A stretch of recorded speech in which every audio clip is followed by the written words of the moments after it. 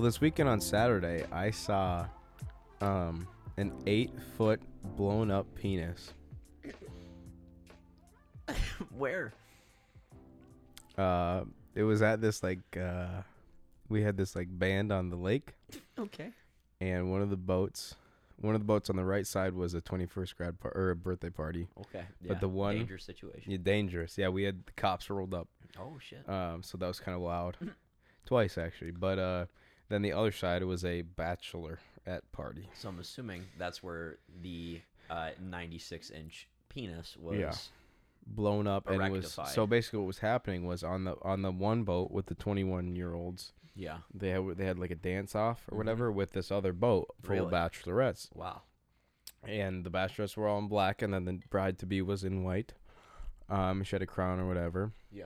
And during the dance off, one of the bachelorettes got out this blow up dong, and just started like waving it around at the bride or whatever. It was a wild scene, man.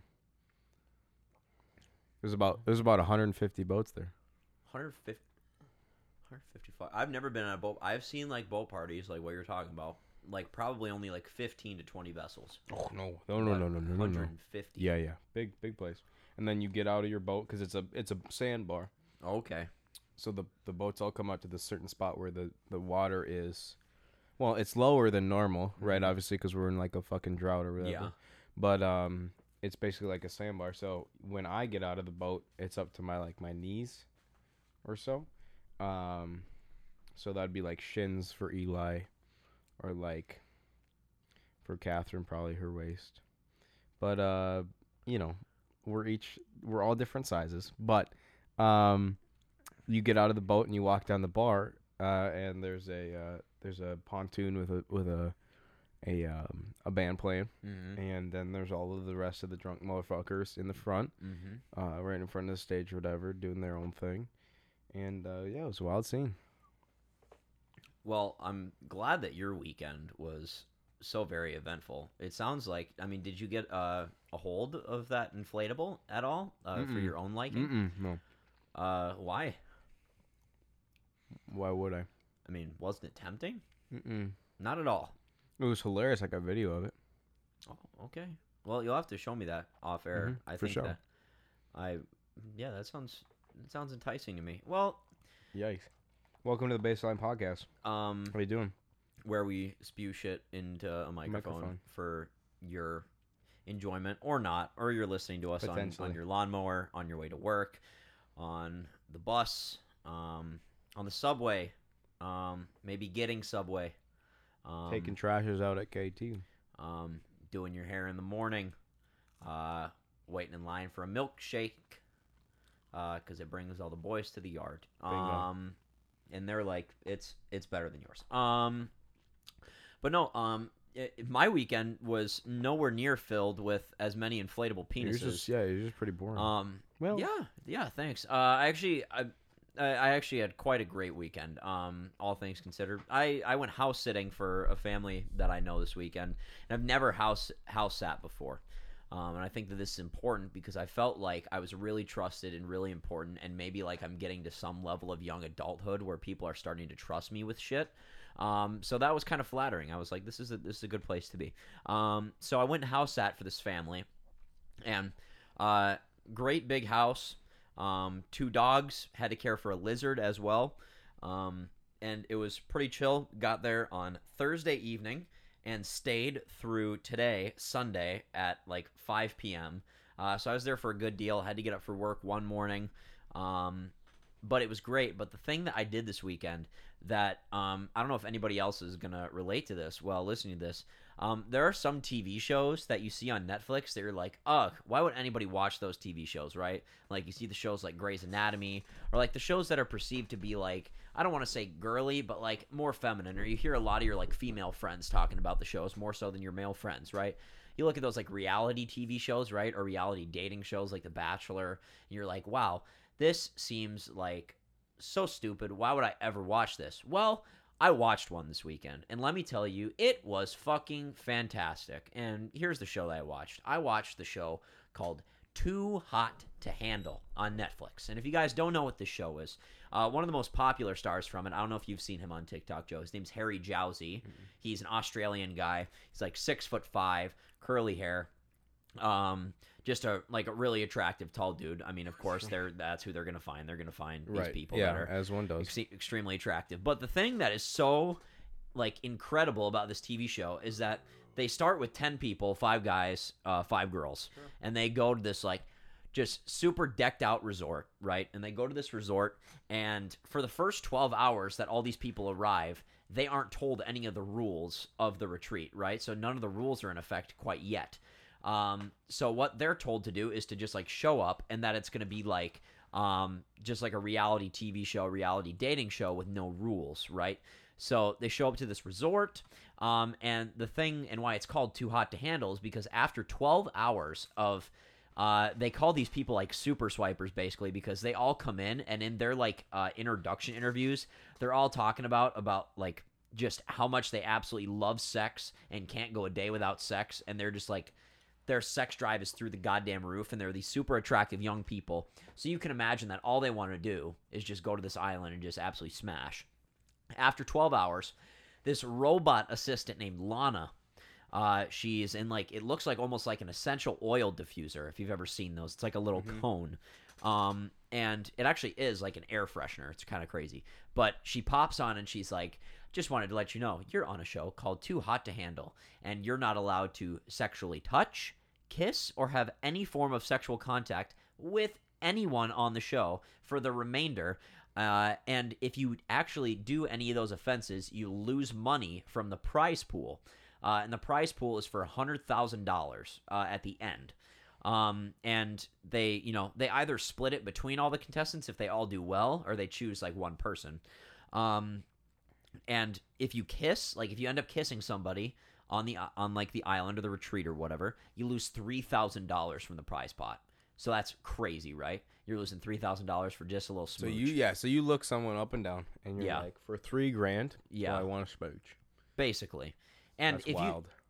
But just think about it if you're in their shoes, you're in prime location, your perceived notion of what this place was going to be was just a ton of sex, getting to meet a ton of hot girls or hot guys, vice versa, right?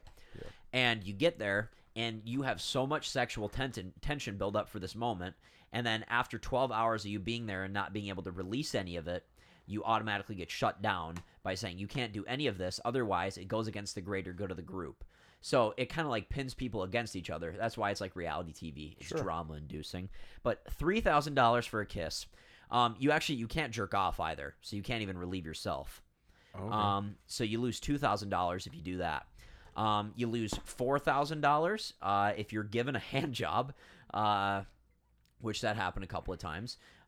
If you do any sort of oral sex or fondling along with your kissing, you can lose up to $16,000. Holy shit.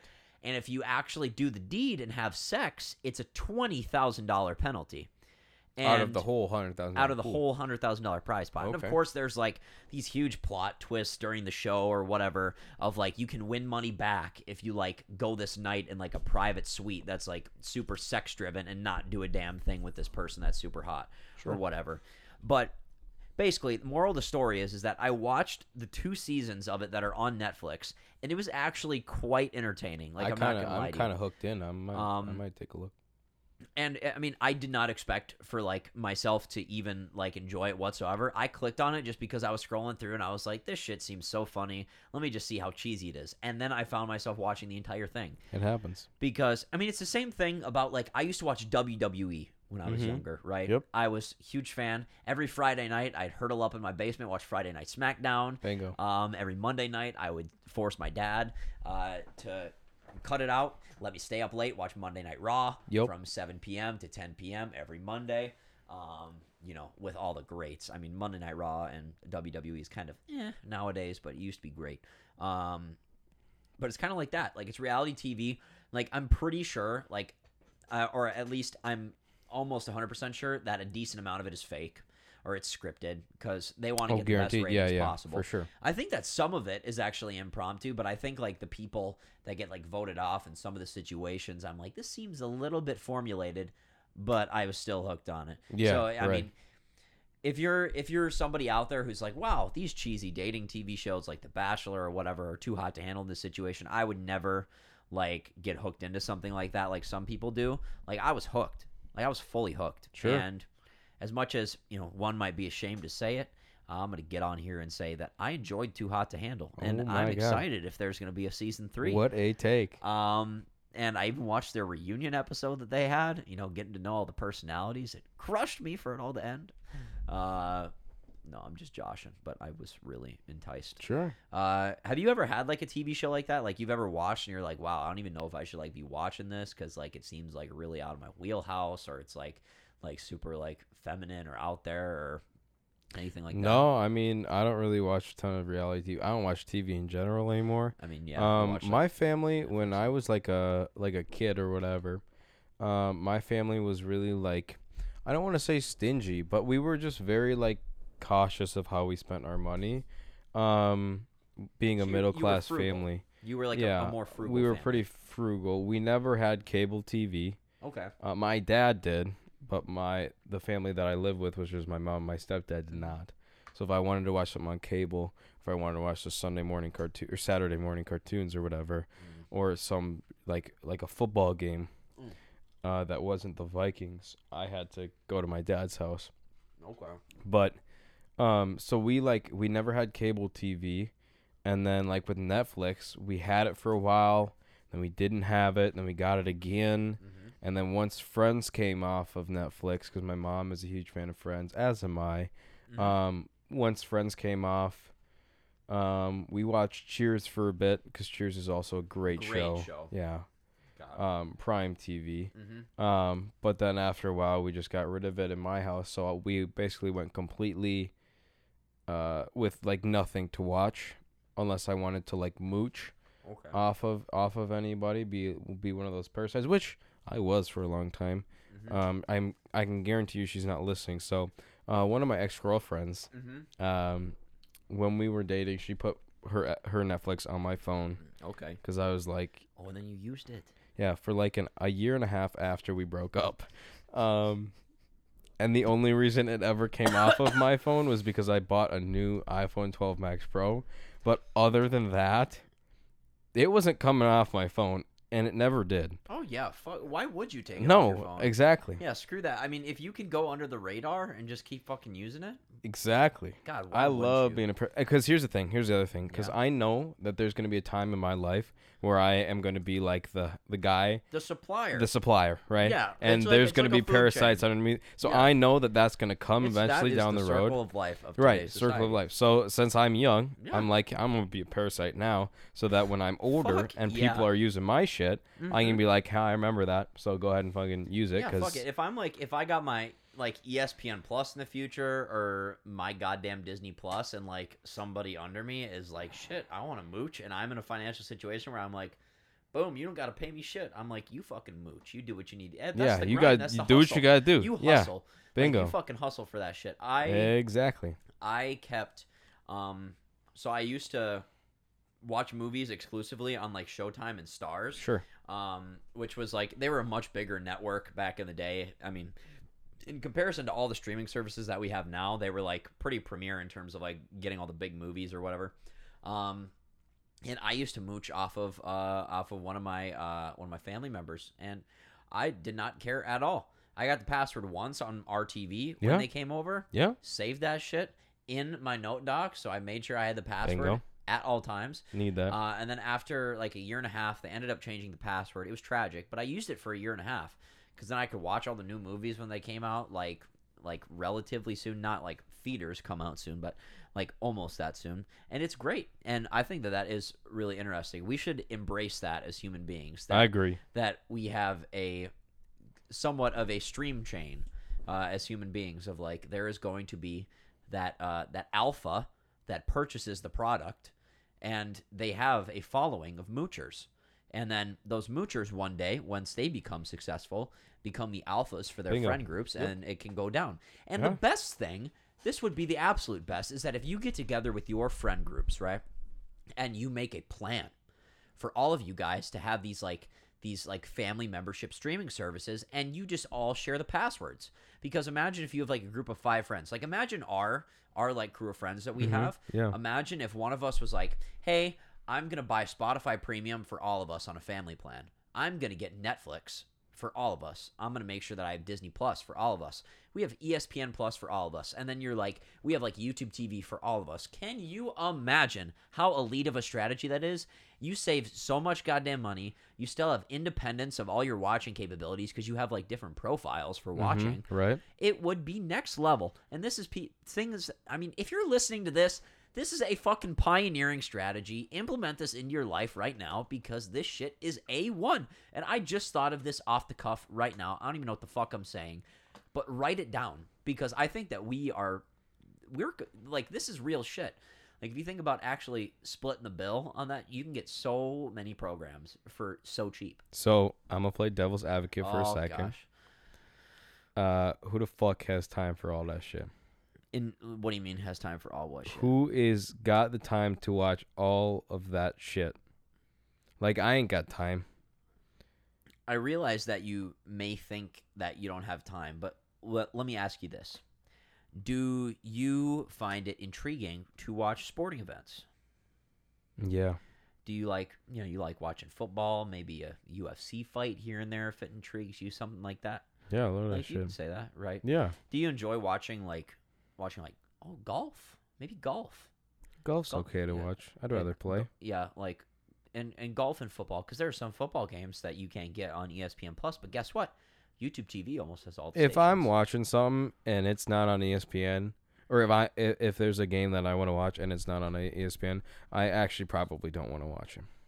Really? Yeah, because here's the thing: if it's not a big college game or an NFL game, I probably don't want to watch it. Like, here's the thing: I will go to any of Concordia's games to watch either my friends or just to support our team or whatever.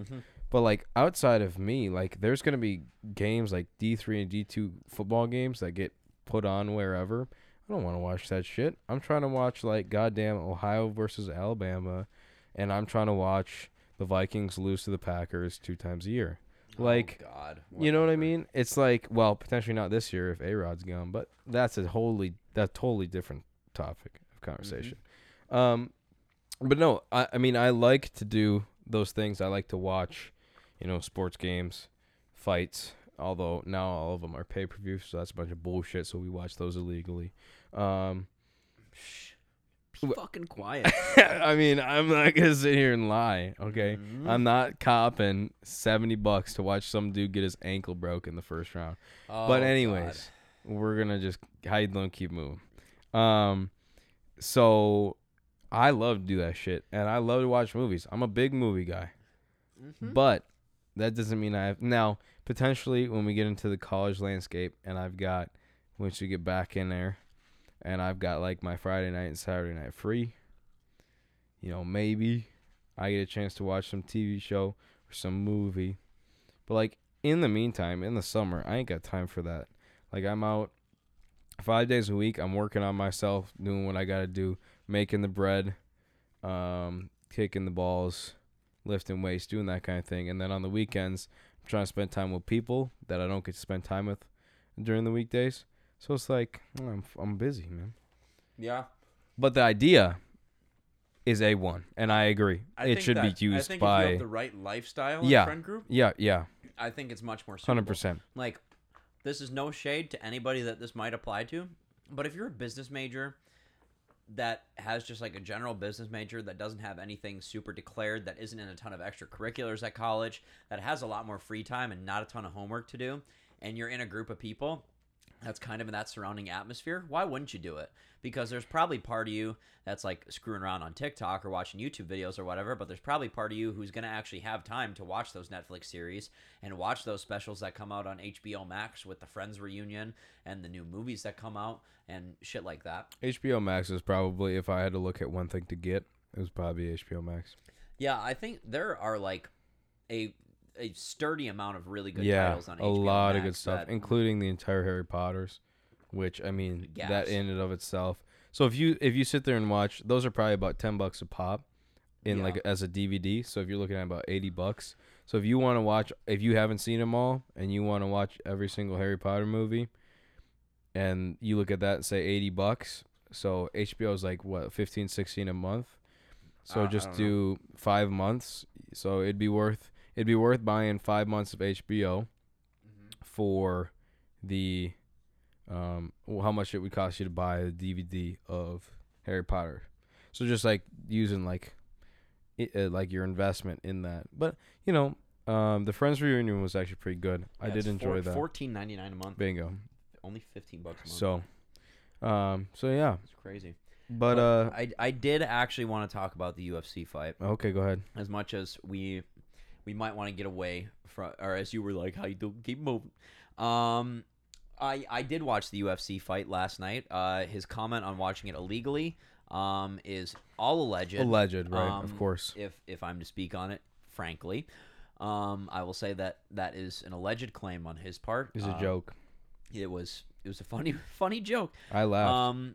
But I am one that was quite enticed by the event just because I watched both the original Conor McGregor and Dustin Poirier fight way back when Dustin Poirier was still working on, I guess you could say, his come up, because he's a premier fighter nowadays in the lightweight division, and he's #1 contender and all these things. Like, he's a bad motherfucker. And of course, McGregor has had his ups and downs within the past 4 years. I remember there was a comment at the press conference for the fight where this guy was like, "Conor, how does it feel that you've only won one fight since Barack Obama was president?" And it was kind of a savage moment. But yeah, he has only really won one fight since that happened, which is crazy to think about because he was like, so I guess we could say notorious, because he's the notorious Conor McGregor, but like so active and was absolutely destroying people, was a 2-division champ, and then last night happened. But before I touch on the main event, I want to talk about a couple of things that, Grant, you said you didn't watch like any of it, right? No, I Besides, don't remember like, exactly the what I was highlight doing that you last saw. night, but I was probably pretty busy last night. Yeah, so basically there were only a couple of things that were really like super standoutish. I mean, there were like the prelim card fights, which were like, just like people you haven't really heard of, like a lot of come up fights, like just not exhibitions, but they were like fights just to like beef up people's records and get their names out there. But when we get to the main card, one of the things I want to talk about is that there's this guy named Sean O'Malley, really young fighter, really great striker in the UFC. He's really popular. Yeah. It looks like he almost has hair like 6'9", like he has like rainbow dyed hair. Really crazy. That's some dope shit. But he's a great fighter. Like, he's fucking stellar. And last night, I think it was 11 days before the event, Sean O'Malley's partner backed out of the fight. Okay. Or had to withdraw from the fight. And an amateur fighter named Chris Mutino, who had a record of 9-4 coming into this event, who had been doing MMA for 10 years on the side. Like, this guy had a full-time job and then was still doing MMA on the side. Sure. And had a 9-4 record. Was still making his name for himself in the amateurs. Like, a month ago, quit his full-time job to pursue MMA full-time. Sure. And he also has, like, a crazy, like, bright green mullet. He's a crazy guy. So he gets into the ring last night, and I kid you not, nobody had any expectations for this kid, right? Because he gets called up 11 days prior. What was the kid's name? His name is Chris, K-R-I-S, Mutino, M-O-U-T-I-N-H-O. And he faced Sean O'Malley. And the craziest part about this fight is that Chris Mutino did not, he landed a couple of shots on Sean O'Malley, but in general, not a lot of power shots that really rocked Sean O'Malley. But the craziest part is that I have not seen a UFC fight where a person has taken as much damage and as many shots as Chris Mutino took and was still able to, like, move forward and press the issue on Sean O'Malley so much, even when O'Malley was dropping the back foot and absolutely hitting bombs on Chris Mutino. Chris Mutino did not get knocked out at all, even though for some reason the fucking ref in the third round stopped it on a TKO with only 30 seconds left in the round after Chris Mutino made it that far. And I was like, why would you even fucking do that? Just let it go to a decision. Let the kid get a fight all the way under his belt.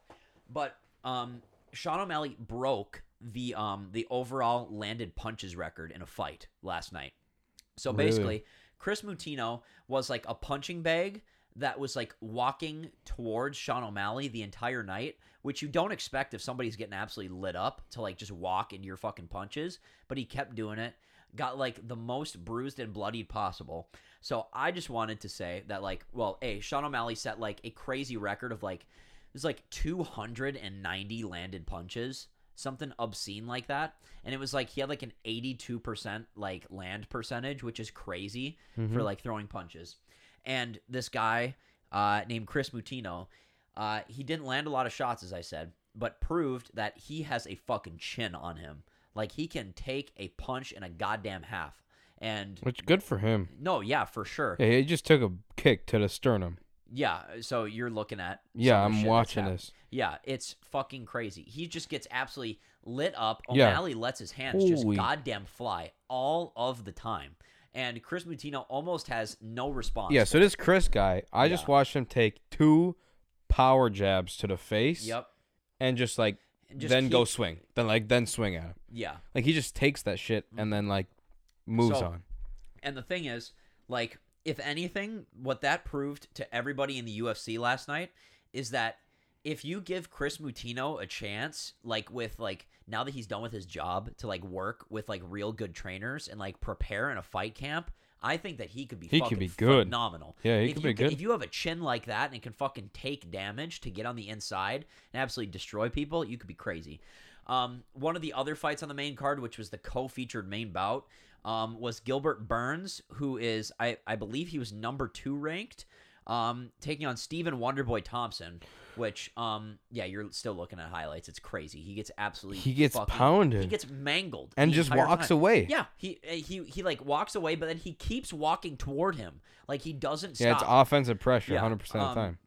But this Gilbert Burns versus Stephen Wonderboy Thompson, Stephen Wonderboy Thompson, what's so crazy about him is that I believe he's 38 years old, so he's an older guy, but he used to be a professional kickboxer, had a 57-0 record as a professional kickboxer, then came into the UFC and was absolutely demolishing people just for the fact that in kickboxing, you're always in a side stance, right? Like, you're always in a side stance with your dominant foot waiting to kick. Like, you aren't in a straight-on position, like, waiting for strikes. So not a lot of people knew how to deal with his kickboxing for so long. So he's been going on an absolute tear in the UFC and beating a lot of really great fighters. But then he met Gilbert Burns last night, and all it took was Burns getting on the inside and using wrestling to his advantage, and the grappling was crazy good.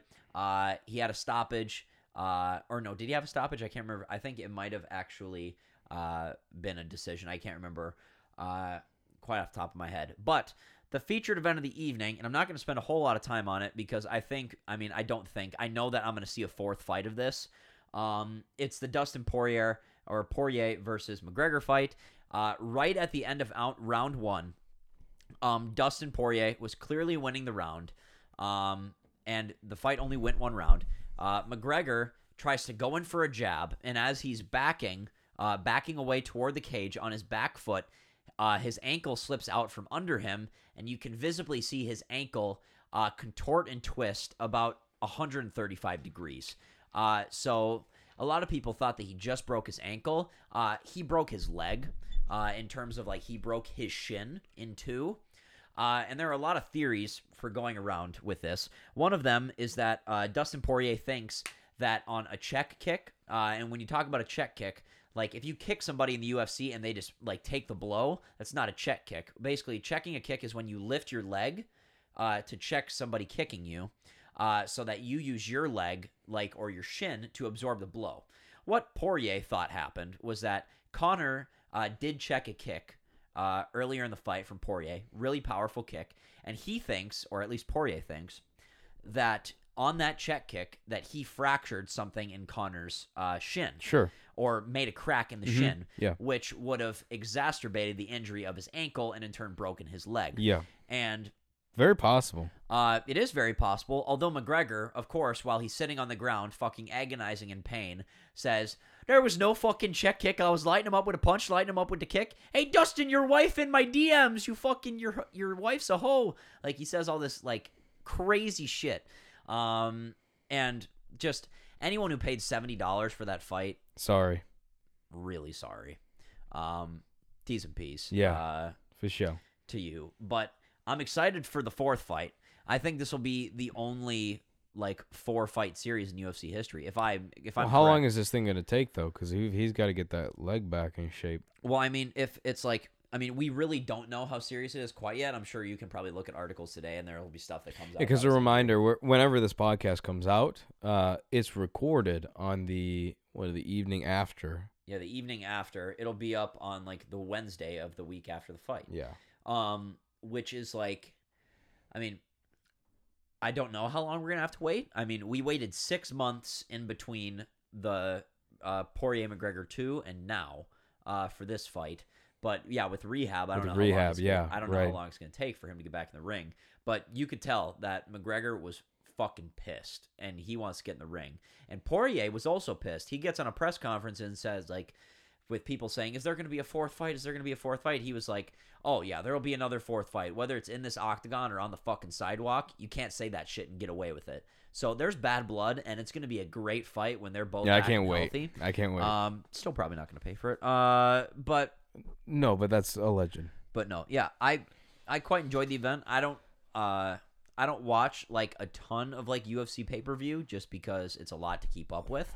But I'm trying to, and it is quite entertaining. I mean, it's combat sports. Right. It's an art form, really, to be able to fight like that. Same thing with boxing. As like humans, we're just like drawn to the danger. Yeah, the danger and the attention of it and everything that comes along with it. Actually, I also had a question to ask because last week on the podcast, anybody that's listening right now, if you remember when we talked about bagged liquids from Quick Trip, we talked about how Joe gets to order the pitchers as a maintenance man, and I asked him last week how much the pitchers cost on order to order for the store because they give them away for free with the bags. And the burning question of this podcast is, Joe, how much does one of the pitchers cost? You said that you'd answer it this week. We're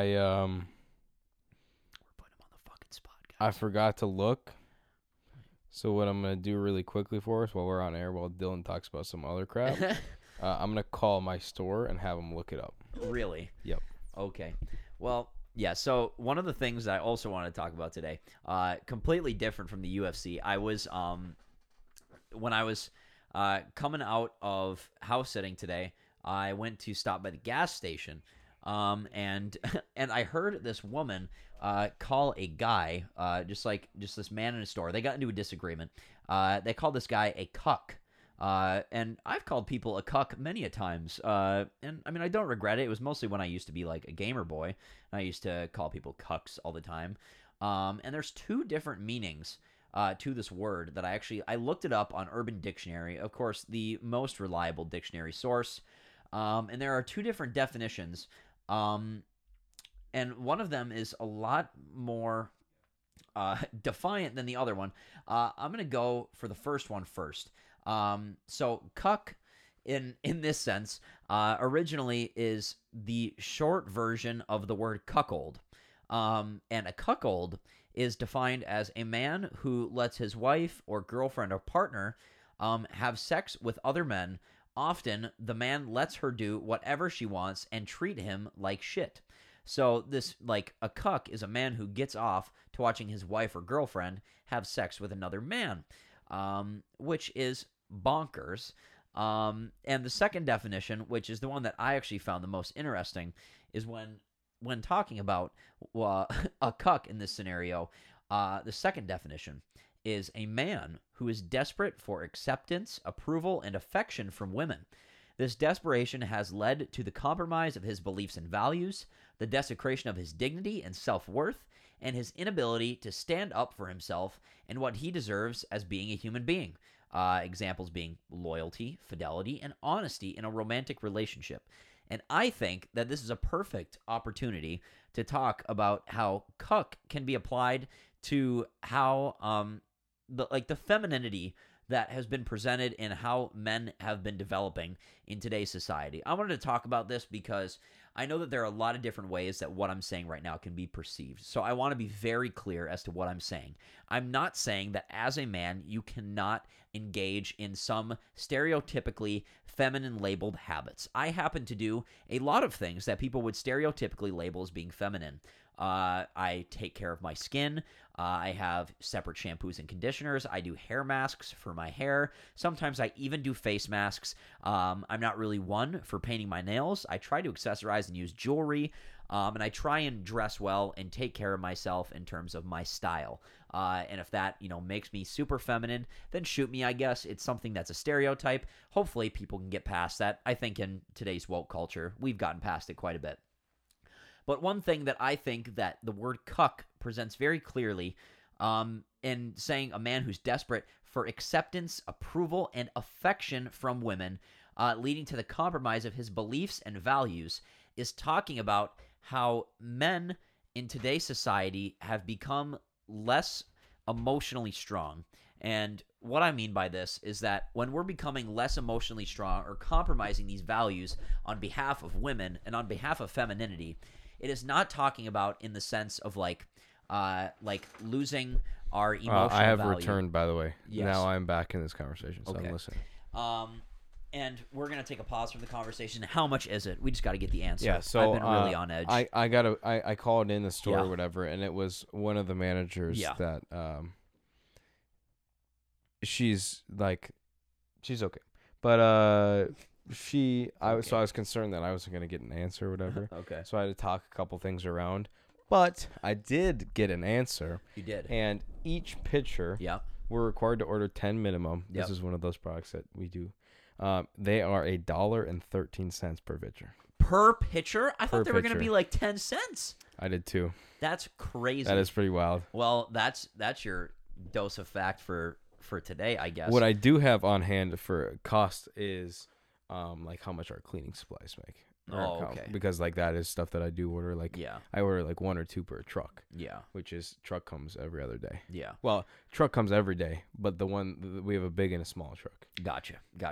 So, anyways, continue on your. So what we're I don't know how much you really heard from the none conversation. of it. So we're talking about the word cuck. The word cuck. You not chose cock. this? Yes, because on my way home from house sitting today, I went to go fill up on gas, and I heard a disagreement going on in a gas station. I don't know why. I have really bad luck in running people at gas stations, like crazy fucking people at gas stations. Mm-hmm. But this lady was calling this man a cuck, and I've called people a cuck many times while being a gamer, telling people in game chat lobbies. Yeah, when you're like 12 years old. Yeah, you're a cuck. Right. Like I've said that before. Yeah, but I didn't really know what it meant. Basically, the original definition of cuck is short for the word cuckold, which is a man who likes his wife, girlfriend, or partner to be fucked by another man in front of him, and he gets pleasure out of seeing them getting screwed by another man, which is bonkers to me.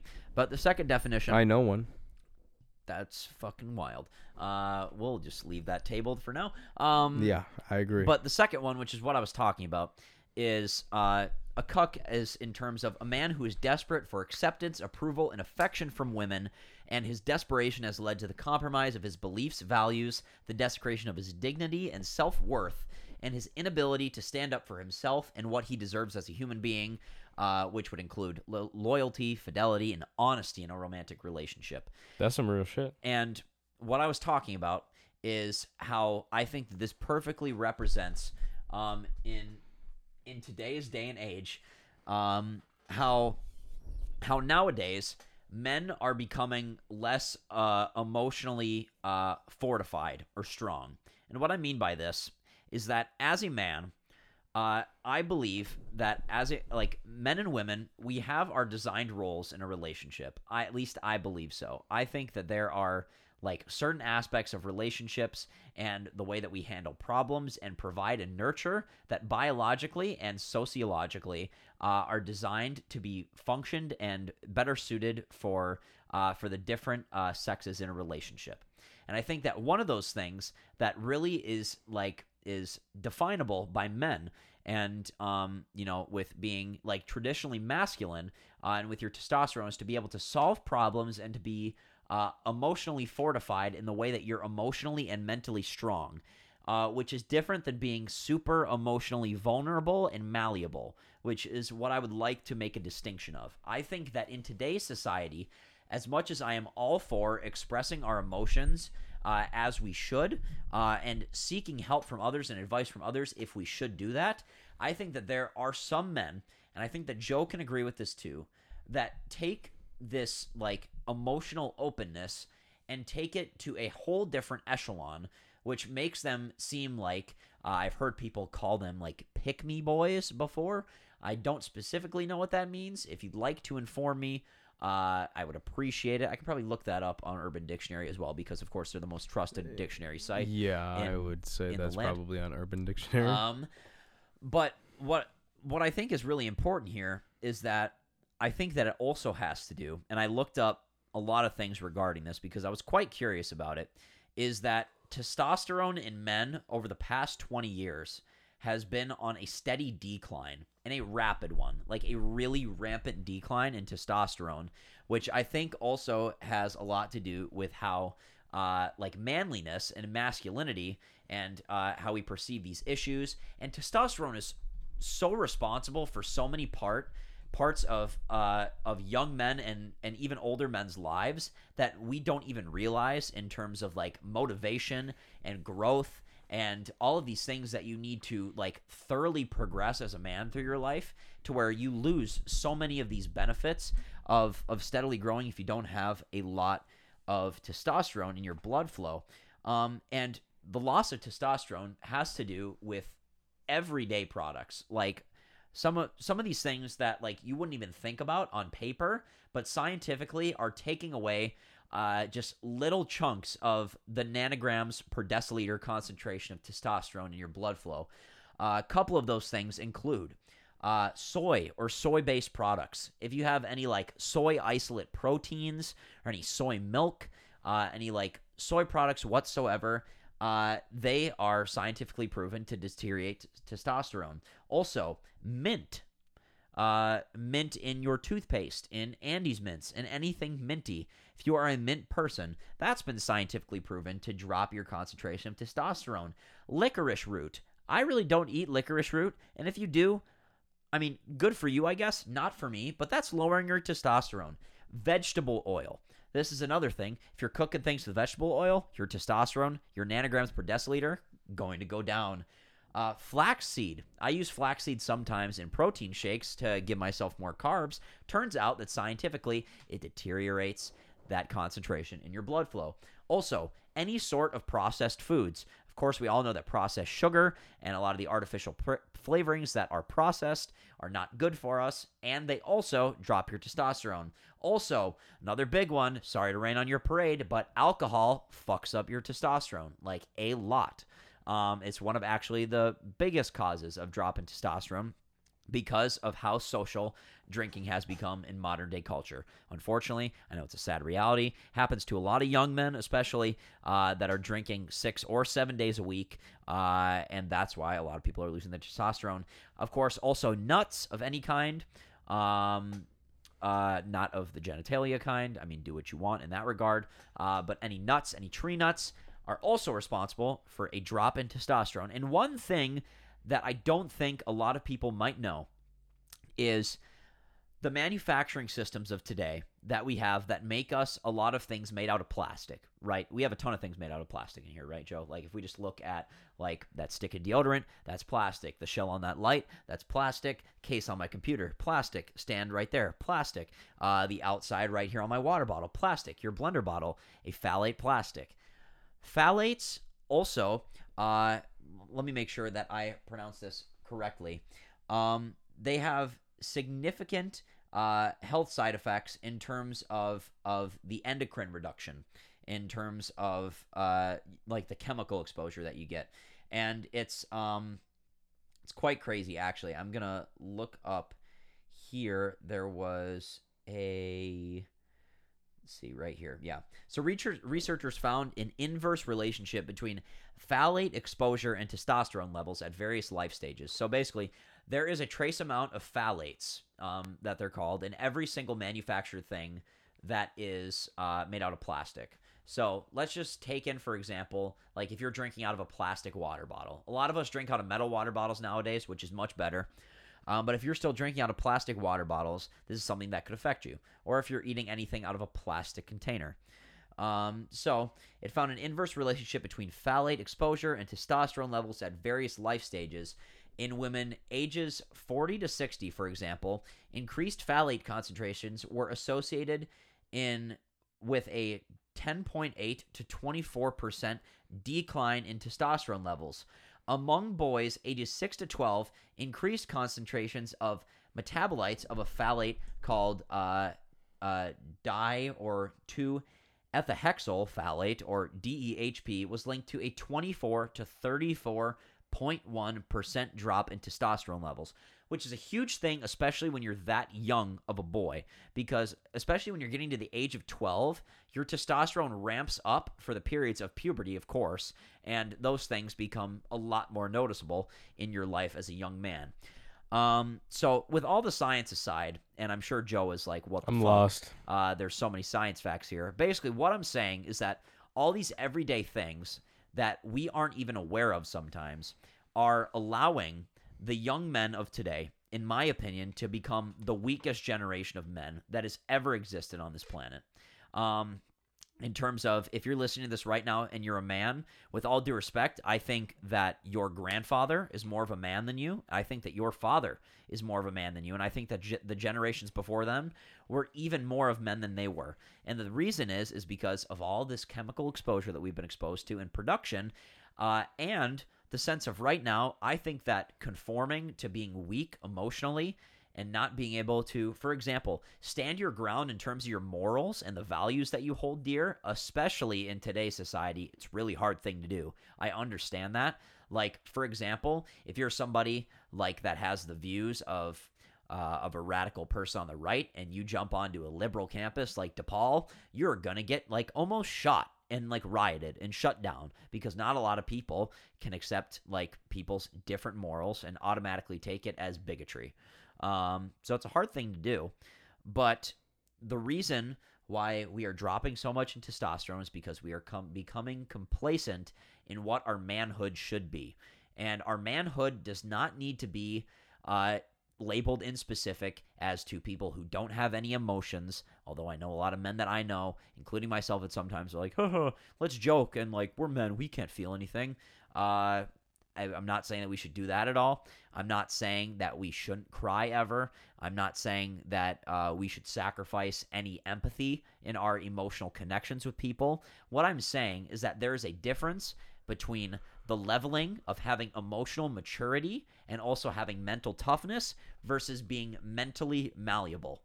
And I say this as being like, if you have a woman that comes into your life and automatically makes you turn into a yes man, you are as we call in today's society, you're getting fucking whipped. You're getting whipped by this gal. And I've seen it. I've seen it done to plenty of guys that I care about a ton. And I've had to go up and tell some of my friends, like, hey, as much as like we understand that you're in a relationship and you want to go and hang out with your girlfriend or do this and that, there are some conversations that I hear between these female partners that are like actually whipping these men into place and not allowing them to live their lives like they should. And men are just taking it. And we are taking it straight to the fucking groin every single time. Literally, with our testosterone levels lowering.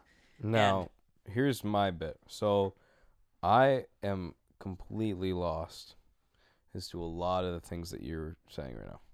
Because that's a lot of science, not a science guy. It's a lot of math, not a math guy. So I got very lost there.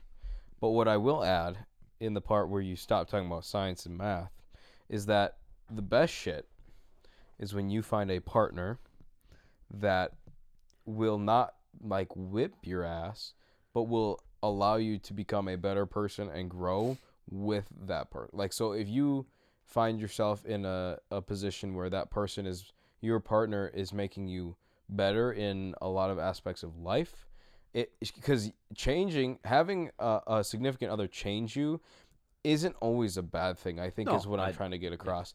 Like, there are the situations in which you're chatting about, which, like, yes, that is not great. That's probably an unhealthy relationship.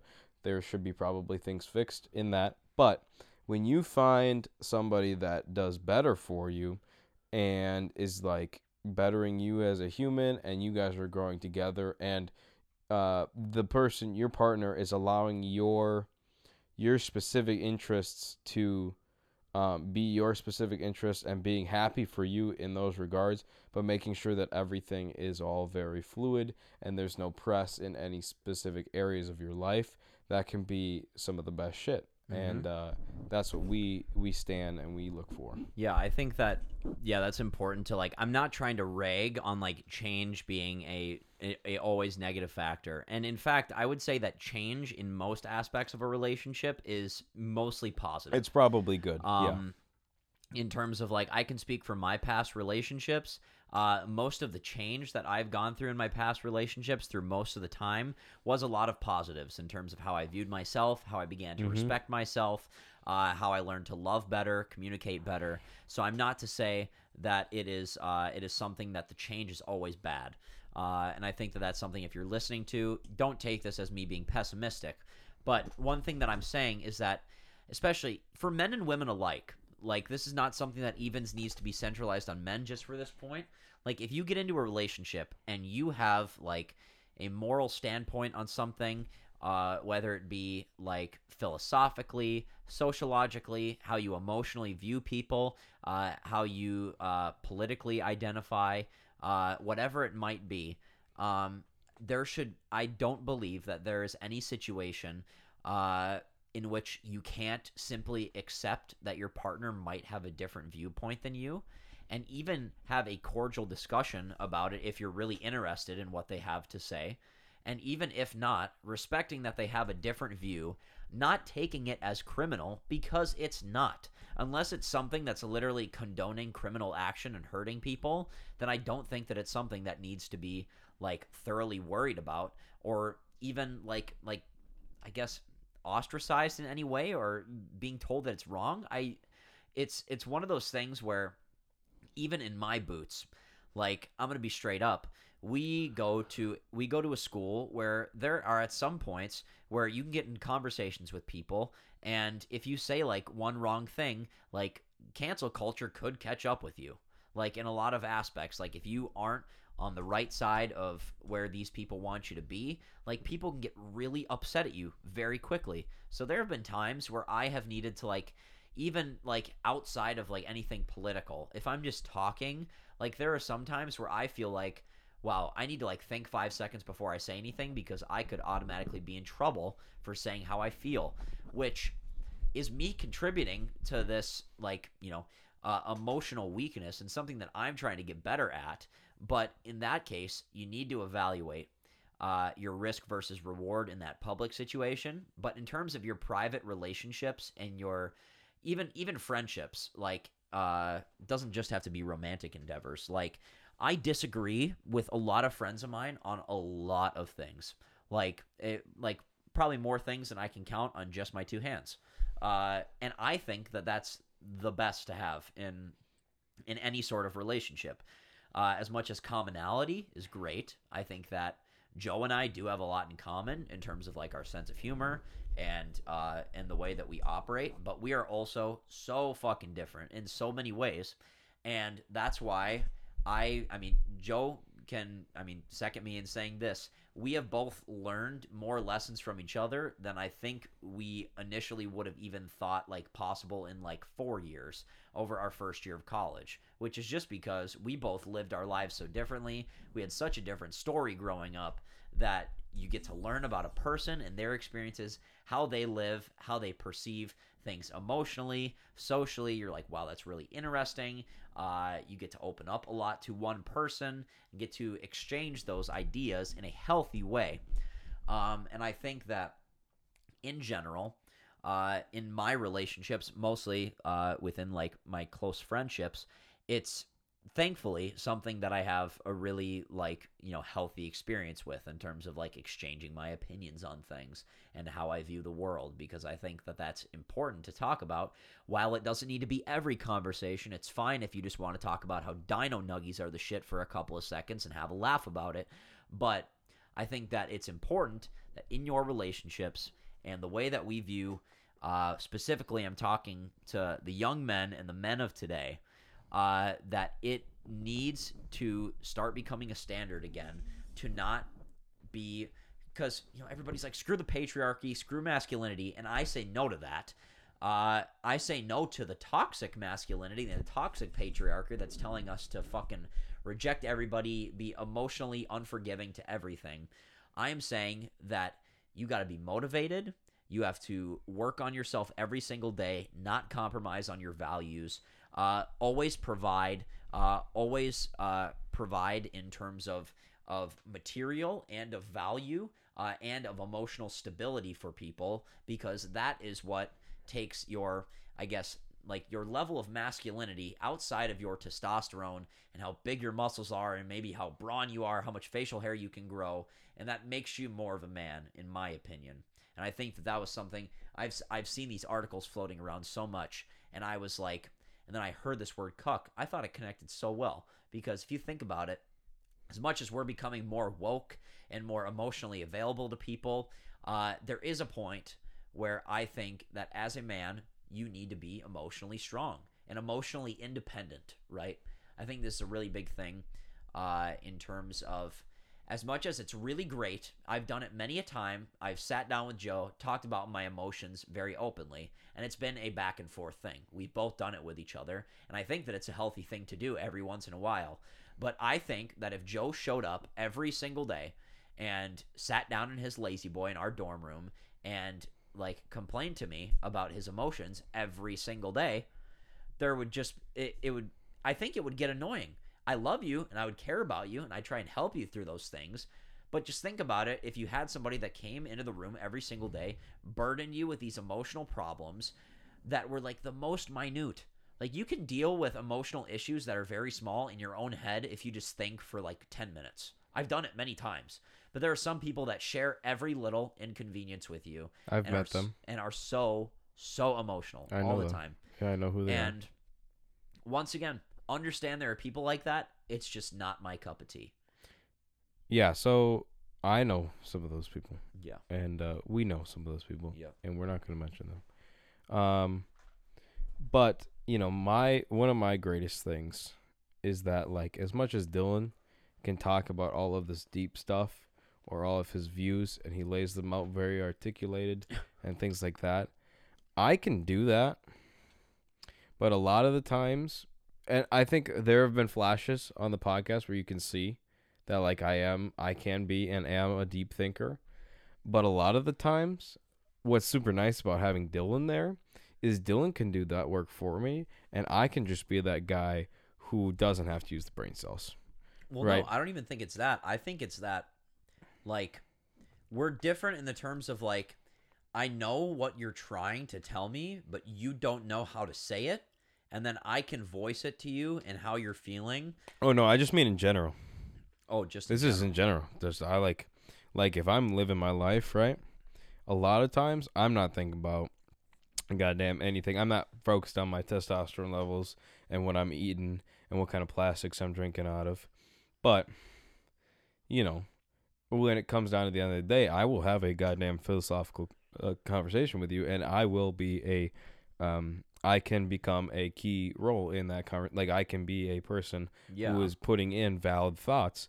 But I just like to steer more towards the, hey, how you doing, keep moving mindset of just living my life, having a good time, and then when I need to have those conversations, I have those conversations. And I think that works really well in our friend dynamic, because then if I have if I have some smart person come up to me, I just stand behind Dylan and have Dylan talk.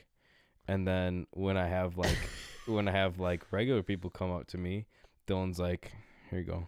This one's for you. Just handoff, do a little WWE yeah, tag team sure. match. Mm-hmm. But no, one thing that I is I don't know. In my personal opinion, in terms of like what I mean, one thing I've learned is that, of course, like we have the give and take of you being like, hey, I can participate in these conversations and articulate my ideas better after knowing me. But it also comes down to you can't take life too seriously, right? Mm-mm. Like, and that's one thing I learned, especially as a young kid. I learned from Joe. Yeah. This year is that there have been many points where Joe has like just shot the shit straight with me and been like, you're like taking this shit too serious and not putting yourself out there as much as you should be. And the thing that is really important to put as a distinction here too is that Joe was not peer pressuring me into doing anything. And I think that that's something that a lot of people do in college, their friends, that I don't condone whatsoever.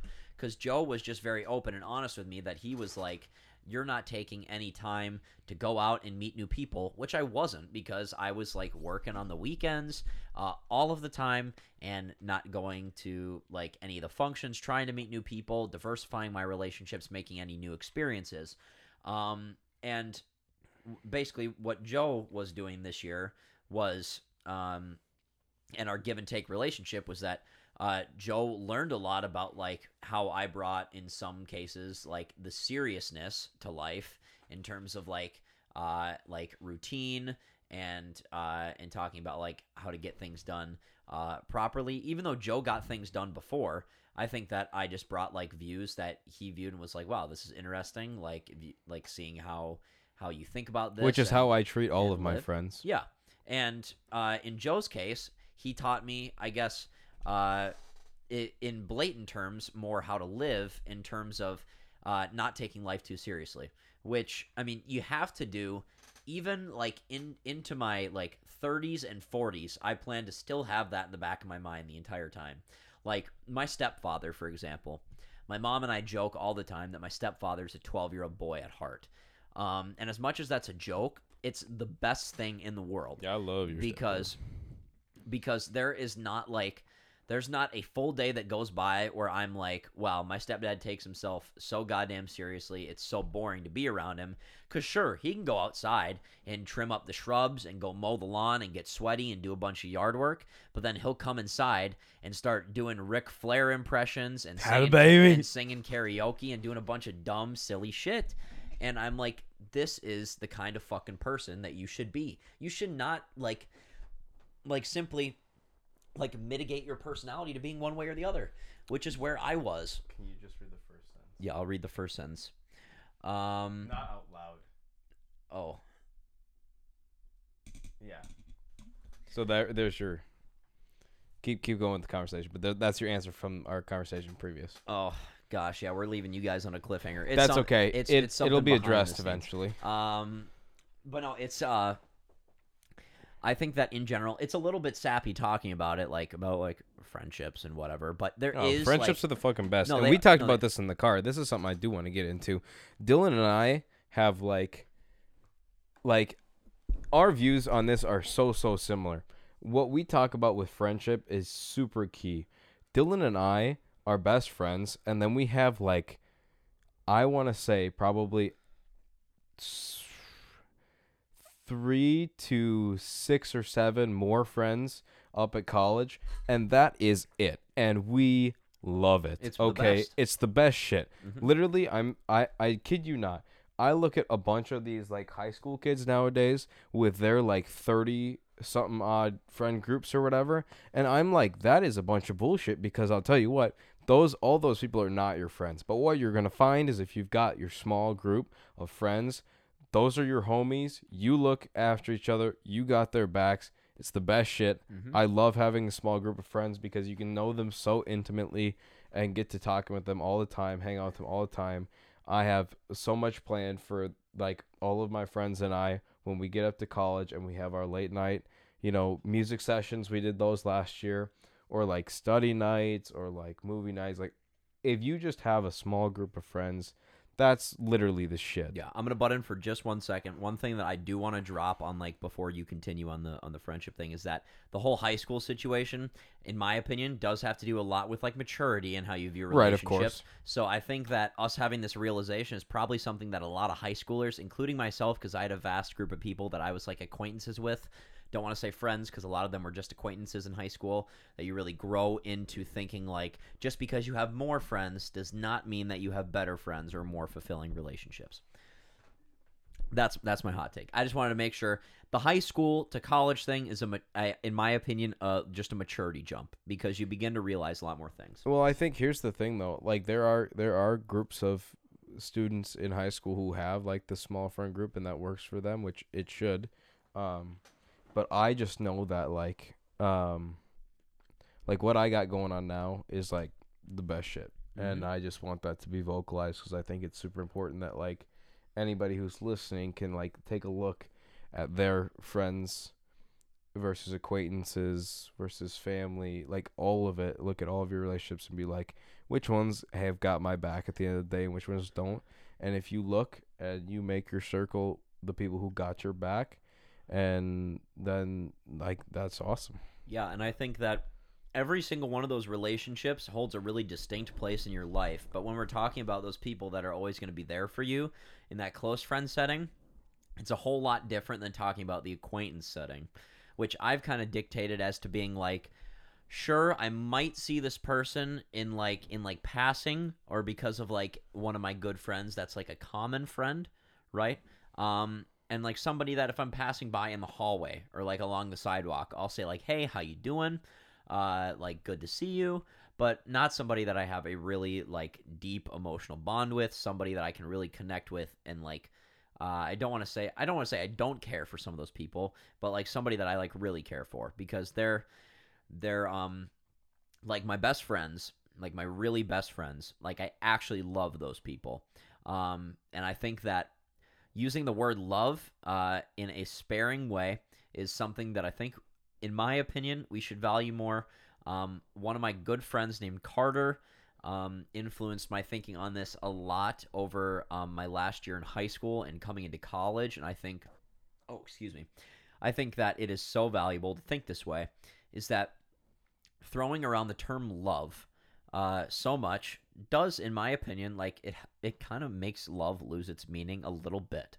And I think that if you keep using it in such a sense with just people that you like, you probably don't even like love too much. Like you might like them a little bit, but if you just use it in like a way that you're just throwing away the word, I mean, what meaning does it really have?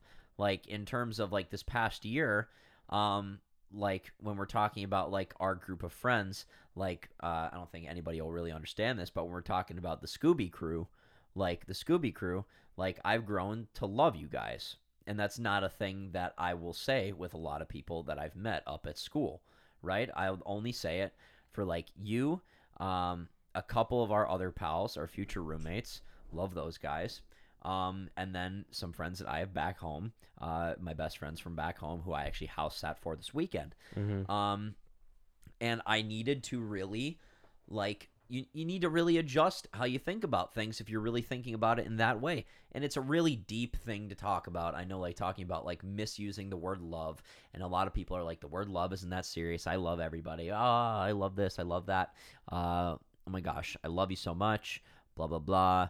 And I think that I'm not trying to conform the way that you guys think about the word love, but I think it's something that that we use a lot. And maybe if you use it quite frequently, could maybe do with evaluating how you use the word love. It's just a little bit of something that I was thinking. And so today I broke somebody's wrist. That doesn't sound very friendly. So one thing that I would love to chat about really quickly. I was a soccer player since I was like 3 years old. And a lot of the times, especially in high school, because kids are immature and they're all about chatting shit to other people, is they're like, oh, soccer players are weak and pussies, and they just flop all the time, and you can't play a real men's game. And you know what? Here's what I'll say to that. I did break a kid's wrist today. Well, not a kid, actually, a 35-year-old adult. I broke his wrist today playing soccer.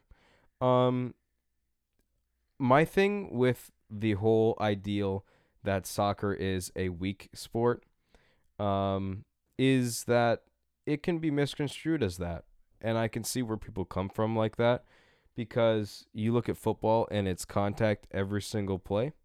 And soccer isn't always contact every single play, and there's definitely not a lot of things that are allowed to do in soccer as far as like physical contact. But here's what I would like to say. Physical contact happens. If you watch a a college team play soccer, you will see a lot of people get hit and a lot of people fall over. And let me tell you something, in college, there's a lot less flopping than you'd think. Yeah. Some of these boys, especially the way that they're growing up now and lifting weights and stuff like that, if you're good at soccer and you're built, you can move a body. So the thing that I would say to all of those people who say that soccer is a weak sport is it all, in my opinion, given the, the like decade and a half of experience that I have playing soccer, is it's all on the refs. So if the refs will let you play soccer and allow contact, like amounts of contact, you will see a game where you're like, I don't want to be in that.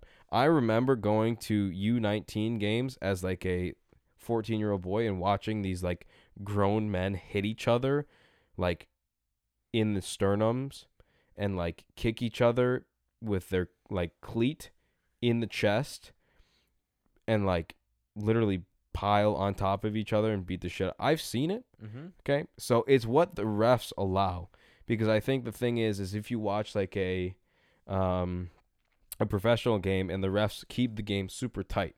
So we'll say that like there's a little shove with the arm and they call it, and then the people get mad because it was just a small shove. Then you can sit there and be like, oh, that player is a wuss because he's complaining about the call. Well, actually, the call probably shouldn't have happened. On the other side, if you like kick a guy in the leg and they just let that shit go, shit can hit the fan real quick. And it did today. We had a couple of people get knocked on their asses, and like I said, that guy did not come back on the field after that play. So I think that soccer is a little bit of a misconstrued sport, especially I think in America, because it's just football is king in America. Hockey and basketball, I think, come close second and third, but I think football is king in America versus the rest of the world is basically all soccer. Yeah, I would say that's reasonable. Which shout out to Italy today, taking home the cup. For sure. In the Euros after the penalty. I didn't get to watch it because I had a soccer game directly during it. I don't know why they scheduled amateur soccer, a men's league soccer game the Euro final, but hey, happens. I get it.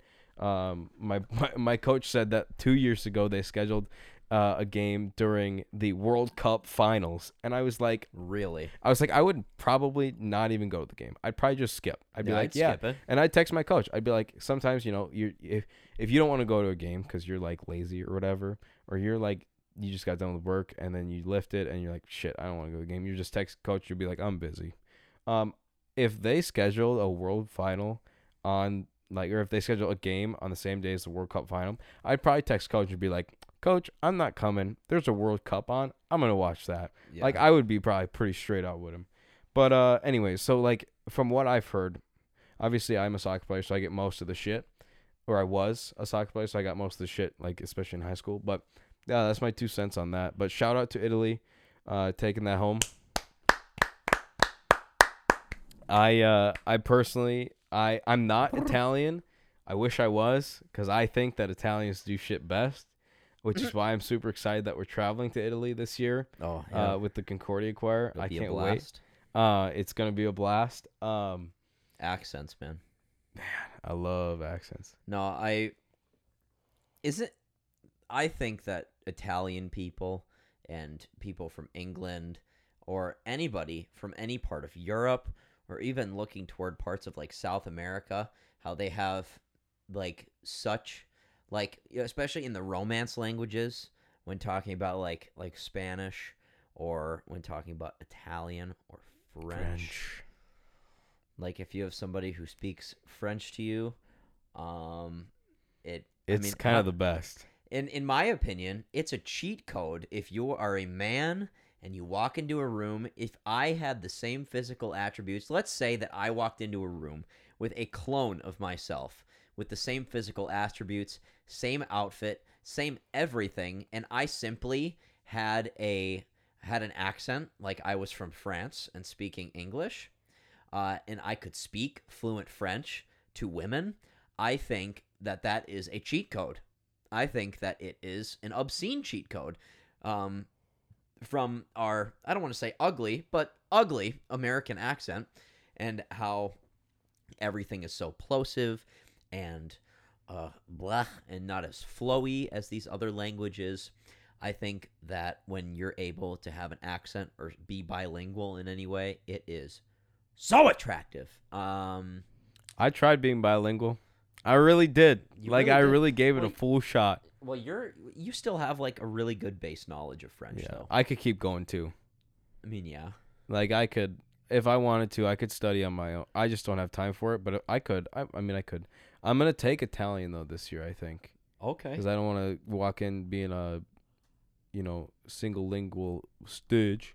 Yeah, and I mean, Italian is... It's pretty simple. I mean, it is pretty simple. I don't want to like discredit the learning process of it because of it's a second language. Of course, it can be difficult. Yeah, but it's like in terms of like second language when you're talking about like French in comparison to Italian. French is ridiculous. Let's just get this out the way. French, from what I've heard, is the hardest language to learn, which is why I don't understand why I decided to take it in college.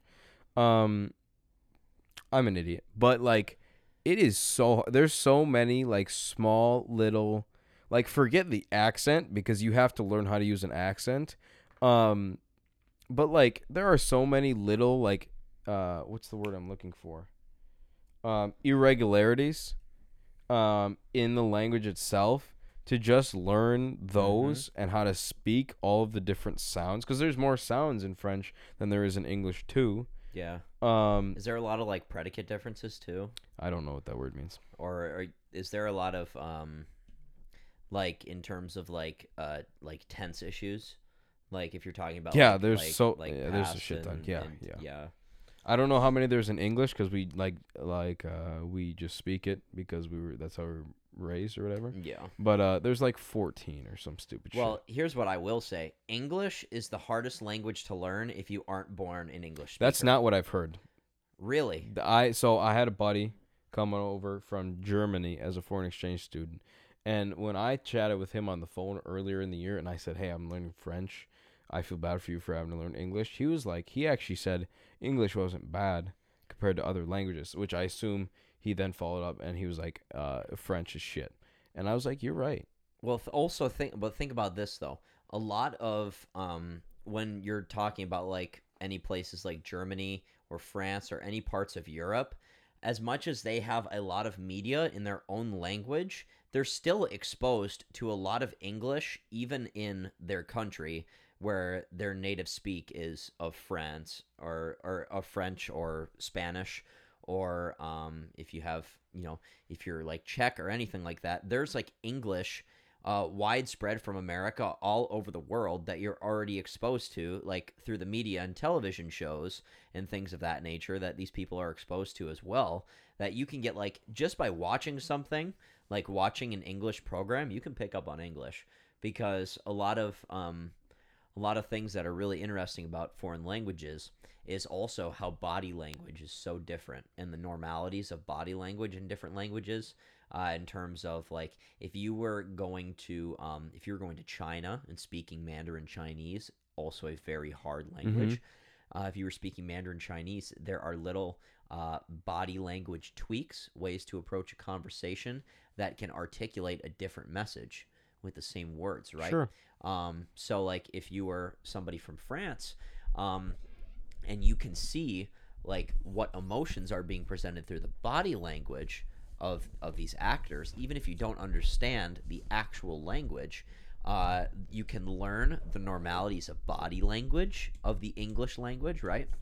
And you can apply that to learning the actual language. You already have a base knowledge of that because of just the global presence that America has over so many countries in terms of the media that's consumed, right, is crazy. So I think that, not to say that they have an advantage in learning English because they have all these things. It's just that English is it's so incredibly strange in the way that we have like so many just weird phrases that we use all of the time without even thinking about how strange they are, or the way that we refer to anything, and the way that we speak in general. How like, I mean, there's not a lot of very like flowy speech.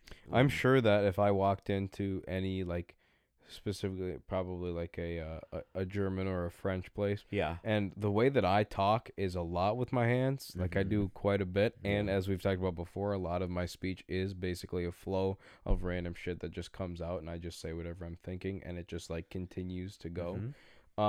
Between that and the hand shit, I feel like when I walk in there, they're going to like, this dude's a stooge. Like he's a clown. Yeah. My man is Mickey Mouseing with his hands. You know what I mean? And I think that it's crazy how, like, if I really wanted to, like, let me try and, like, just say a message here in my, like, most, like, flowy and elegant form of English.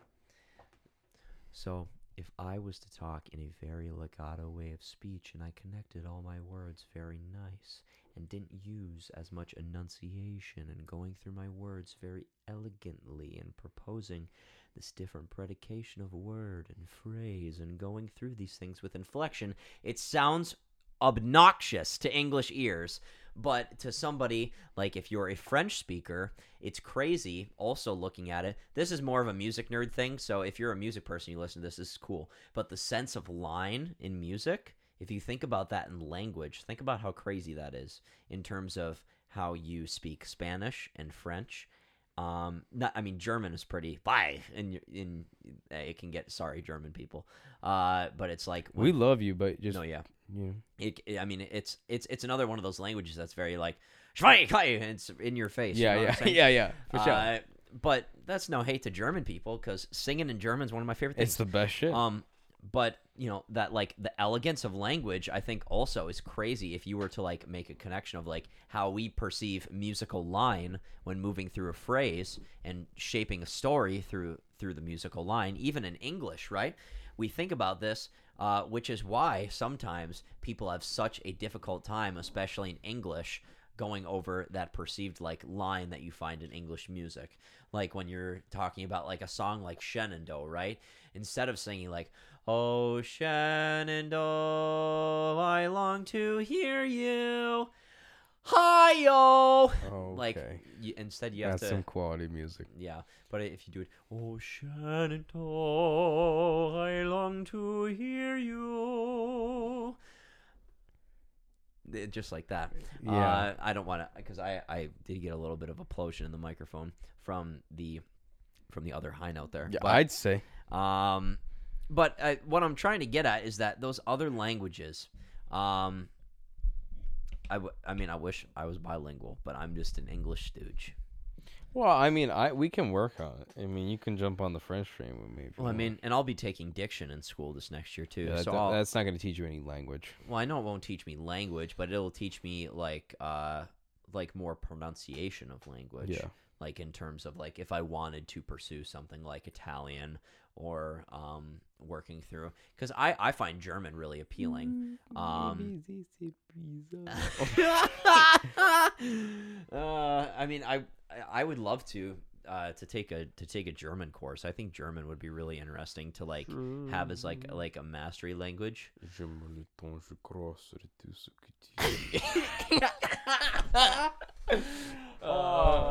Shout out Sam Sadlowski for that one. Oh my god. Maybe they s'épuiseront. Zing. No. Okay, we good. No, that's I think that's gonna do it from us today. Yeah, some Mickey Mouse shit. Yeah, that was some Mickey Mouse shit at the end. Thanks for listening today. The 5th episode of the Bassline podcast. We already made it through 5. You crazy. already made it through 5, actually. So that's probably a bigger accomplishment, if I'm being honest. As a listener. Yeah. Us making this shit is not as impressive as you guys sitting through it. Yeah, I'd and say. Going on the journey with us. Hey, quick. Shout out Sarah. Oh, for being a On time, Stooge. Great pianist, by the way. Yeah. Good luck at college. She For wanted that in there. Oh, okay, for sure. So we hope you all have a great rest of your week. We will see you for the next episode next Wednesday. And I'll keep you updated on social media as well.